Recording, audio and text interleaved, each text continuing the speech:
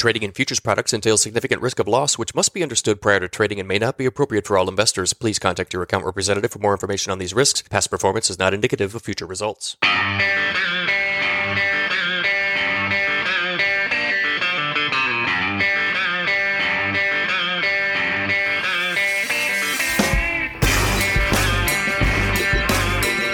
If you like grain markets and other stuff, you've come to the right place. Welcome to the Grain Markets and Other Stuff podcast. Here's your host, Joe Vaclavic. Hey, everybody. Welcome back to Grain Markets and Other Stuff. Thank you for joining me. It is Tuesday, December 29th. It's about 9:40 a.m. Central Time as I speak here today. For those of you listening on the podcast, thank you so much for tuning in again. Remember, if you have not already left a review, especially on the Apple app, I could use some more reviews. So if you like the content, if you like what you're listening to, please leave me a review, some sort of comment, even if it's a bad comment. If you think I need to improve on something, let me know. If you like what you're hearing, let me know. If you're watching on YouTube, make sure you hit that like button. That's the biggest thing you can do for me for this YouTube channel to help spread these videos out a little bit. And make sure you subscribe if you have not already. Remember, if you need some help from me, as always, you can go to my website. It is www.standardgrain.com. Go to that website, click on Grain Marketing Plan here in the upper right-hand corner. For $49 a month, billed to your credit card automatically through PayPal, I will send you my grain marketing plan. I'll let you know exactly how I'm marketing corn, soybeans, and wheat every day of the week. It's broken down by crop year, and by percentage. It's very specific. It's tracked every day. There's a text message service that goes along with that daily email.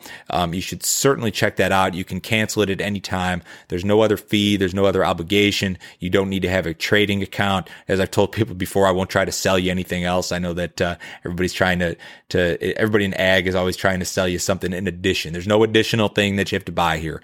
You can check this out for $49 a month. If you like it, keep it. If not, cancel it. No big deal at all. So this is kind of the episode that everybody with a YouTube channel or a podcast has to do at the end of the year. It's like a review of what happened in 2020, and everybody does this every year. And I haven't, because this is the first year, end of the year, that I've had a podcast or a YouTube channel for that matter. But in any case, I'm going to run through some grain marketing lessons. This is going to be very specific to grain marketing and grain markets. Grain marketing lessons that we learned in 2020. The calendar year of 2020 was exceptional. And when I say exceptional, I mean that it was an exception to a lot of conventional wisdom, to a lot of the things that we thought to be true in regard to the markets, direction of the markets, seasonality, a lot of that sort of stuff. The big catalyst for all of this, was COVID. COVID was, people use the term black swan event too loosely these days. They call everything a black swan event, but it was kind of a black swan event, and that, nobody saw it coming. Nobody thought that this sort of deal was possible. You got to go back 100 years to the 1919 outbreak to get to anything close to this, and very few people were alive back then to remember. Nobody remembers that, certainly. So in any case, this threw every financial market in the world for a loop. You look at what happened back in February, March. You saw this big collapse in everything from the stock market to energy markets, pretty much all the commodities. The exception of maybe the precious metals. You saw the grain markets collapse. We had the big ethanol implication with corn. So there were a lot of things that happened in the spring when, or late winter, early spring, as a result of COVID that wouldn't have happened otherwise. Without COVID, things would have looked totally, totally different this year. And I think that was kind of the initial spark for the mess that occurred, and then the recovery that ensued. I think that was it, and it's still impacting a lot of markets here even today. So I have this kind of written out in a list, like the marketing lessons, and I've got 6 of them that I'm going to run through. And if something else pops into my head while I'm in the process of talking here, then I'll talk about it. The first one that I wrote down is seasonals don't always work. Seasonals don't always work, meaning seasonal patterns that we have grown to know and are accustomed to in these markets. I'm going to put the seasonal chart of March corn on my screen. So March 21 corn is our spot month contract. This blue line here is your normal seasonal pattern over the last 15 years on average. And what you can see here on average is that we'll start off the year kind of flat, and then actually you'll see some strength at the beginning of the year. And typically the last 15 years, we've seen most of our highs in the summer, like June, July, and then you would fall off drastically into harvest. You'd print lows in September, October, and then you'd see some post-harvest recovery. That's what we've become accustomed to, especially the last 5-6 years. I mean, you get your spring, summer strength, and then the market's pretty bad the rest of the year. And then maybe very late in the year, you'll see some sort of recovery. This black line here is what March corn futures actually did. And we started off the year, we were at $3.70. And then we dipped all the way down to like $3.30 during the peak of the COVID. I'm talking just this March 21 contract. So you never saw strength during the summer like you typically do. We saw maybe a little bit of a weather hiccup type deal. And then we bottomed in August. I think it was early August, the corn market actually bottomed. And then we saw this phenomenal contra-seasonal rally that occurred from basically early August through this morning as I speak here. So really some very, very phenomenal stuff that is totally the opposite of what you'd see seasonally in the vast, vast majority of years. Not only has this been a contra-seasonal rally, but it's been an extremely long rally, much longer than we've become accustomed to in recent years. Most of our rallies in recent years in the corn market, the soybean market, have been kind of like weather related, like crop scare events, where you'd see a dry forecast and the corn market might rally for 2 or 3 weeks and then peak, and then that was it, and that was your rally. And this rally is a totally different animal. The next chart is January soybeans, our nearby soybean contract. Pretty similar stuff. Typically, you'll see your strength here. January, February, you're kind of sideways. We've been making highs over the last 15 years on average in June or July, and then we'll fall off on average into harvest, posting those lows in early October. That's the average over the last 15 years. This year, of course, the exact opposite. That's the black line here if you're watching on YouTube. This year, we started off and leaked lower through March and eventually bottomed in that April-May timeframe. And then we did nothing but rally from August through basically this week. So some really contra-seasonal type stuff here.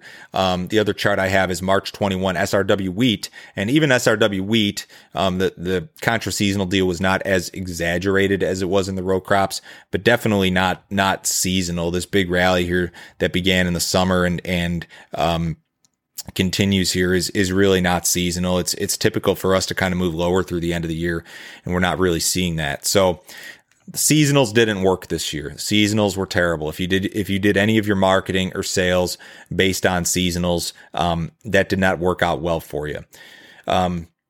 Second thing I wrote down is fading the funds doesn't always work.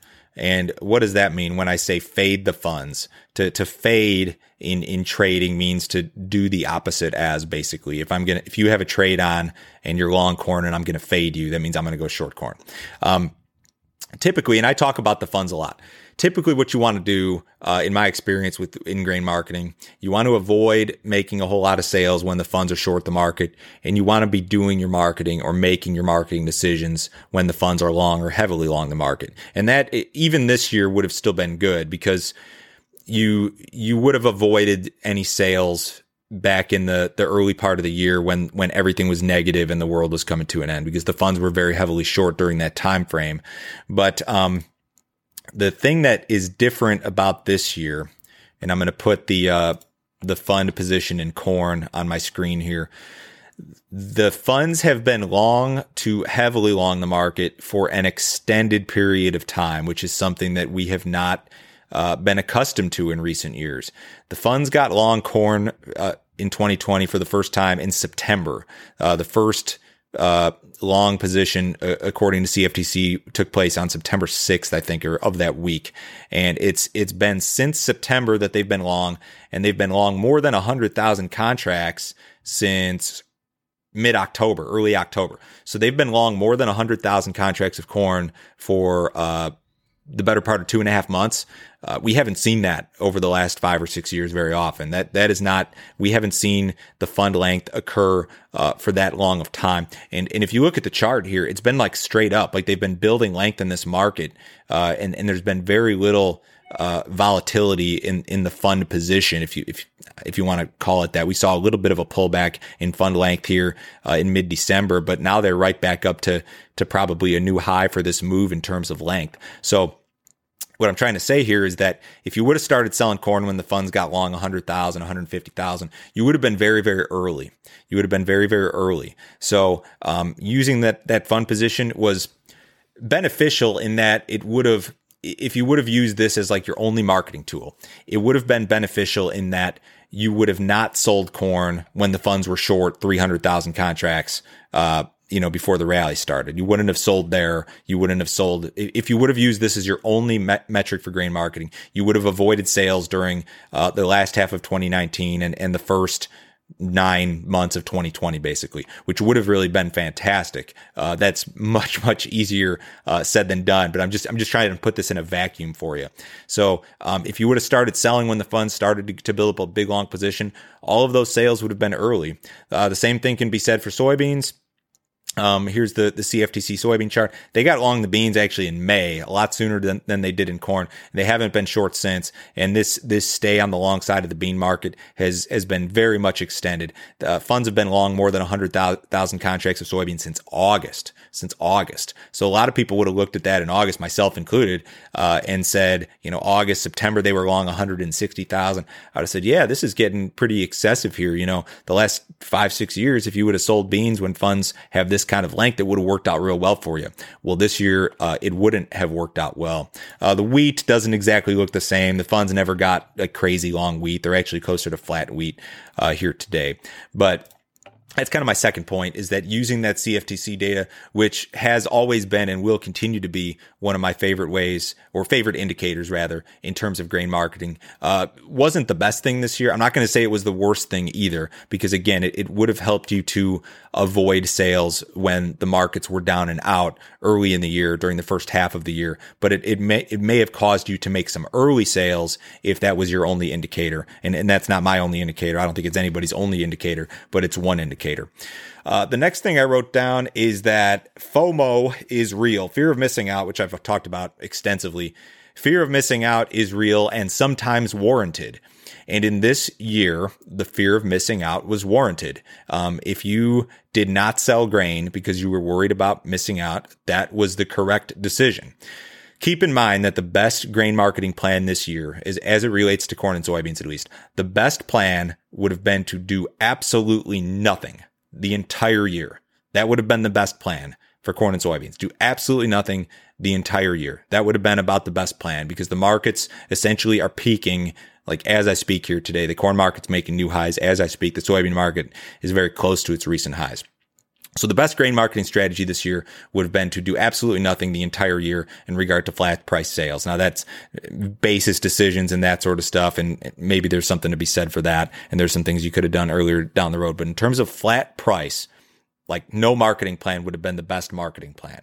So you've got a lot of people out there who are usually the people who never sell anything and usually get it handed to them when the markets fall apart, into harvest. And this year they look like champions. They look like geniuses, because the do nothing, hold and hope marketing crowd was the winner this year. And that, to go back to this year being exceptional, that's an exception. That's not the rule. The rule is that, typically forward sales, when you make forward sales, especially in a carry market, and we did have a carry market in corn several months back, typically those forward sales in the spring or summer are very good. And typically, waiting until harvest or after harvest is a terrible strategy. And this year was a big exception to that.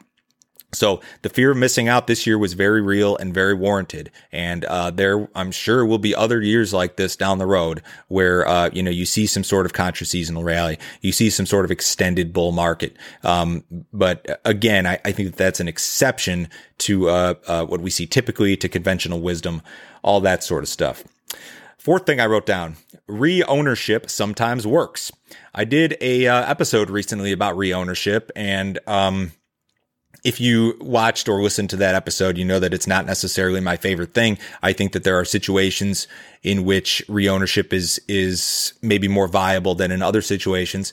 But in this year, anything you would have reowned, given that you had made sales, anything that you would have reowned would have been a fantastic decision, because we sit here on December 29th with the end of the year coming up and the markets are posting fresh highs. So yes, reownership would have been great this year. And again, I think that that's an exception to the rule. Reowning the markets on rallies is typically, certainly over the last 5 or 6 years, not something that we've seen work out very well. Reowning something after a big rally, or during a big rally when you sell cash, has not worked out real well. But this year it did. So if you reowned corn that you sold earlier in the year, or soybeans or wheat, and in a lot of situations, it probably ended up working out very well for you, despite the fact that, historically, at least in my experience, in my career, reownership in these type of markets, or when you get an extended bull run, reownership following an extended bull run is typically not my favorite thing. So that's another kind of exception to this year, is that reownership does sometimes work, even after a big rally. And this year, it certainly did that. The next thing I wrote down here is USDA can be really wrong. And they were really wrong. And I'm not going to say that USDA is like absolutely terrible, because nobody knew what was going to happen back in February, March, or whatever. But I'm going to put two things on my screen here. I'm going to put the corn balance sheets for the U.S., the most recent one first, up on my screen. This is the corn balance sheet, the most recent carry out projections here, and supply and demand estimates for the United States. USDA has their corn carry out estimate for this current marketing year, which ends on August 31st of next year. They've got the carry out projection at 1.702 billion bushels, 1.7 billion. And that's fairly light compared to what we've seen the last several years. Now I'm going to go back to, was it June? I'm going to go back to June. This was the same balance sheet in June, the same projection. 3.32 billion bushels was what they projected in June. So they were off by half. The carry out, as they had most recently projected it in December, was half of what they told us it would be back in May and June. So USDA was off by an enormous margin this year in corn. And they've made a lot of moves over the last few years that people are not happy with, like these stocks revisions in September. But this really takes the cake in terms of just being totally wrong about so many things. And what happened here that made them so wrong? First off, the crop was a lot lighter. They were projecting a 15.9, or basically a 16 billion bushel corn crop back in May and June. The crop ended up being 14.5. So they were off on the crop by 14.5 billion. And that's through no fault of their own. They were just using trend line yield and acreage numbers. Maybe you could make the argument that they were really bad with the acreage in particular, which also came down sharply. But the other big thing would have been exports. Like, they were pretty low on export demand. The export number has gone up 500 million bushels from June till December. So that accounts for 2 billion right there, the crop, and then the larger export number.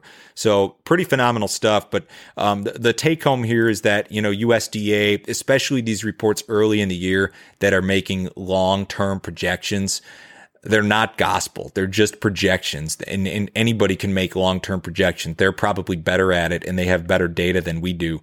But their long-term projections can be very, very wrong. So that was number 5 on my list, is that USDA can be really, really wrong.